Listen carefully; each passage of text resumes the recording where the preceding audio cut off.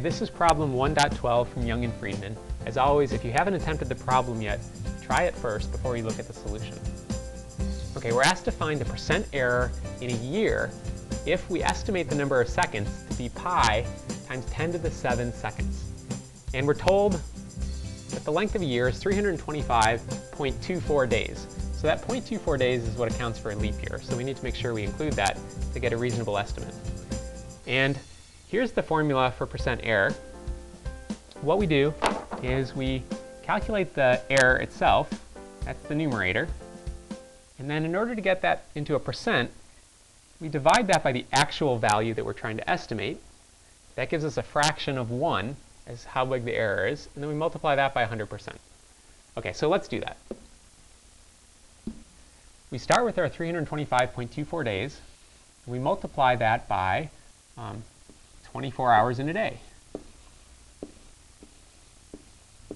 That allows the days to cancel, and we get a number that's how many hours in a year.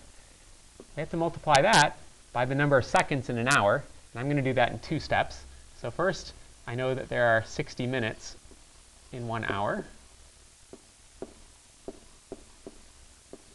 And then I know that there are 60 seconds in 1 minute.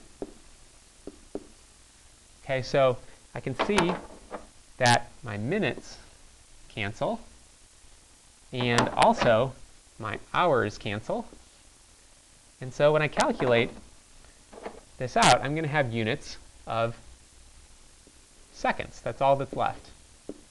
Okay, so I'll do that, and I get a value of 315,56736 seconds. That is T naught.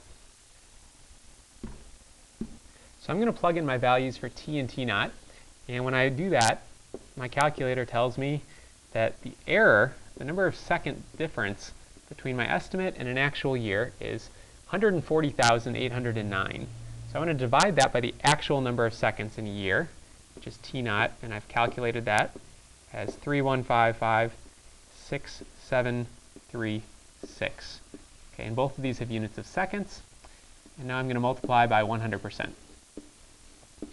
So let's go ahead and do that, and we get 0.45%. So that's the error in the estimate.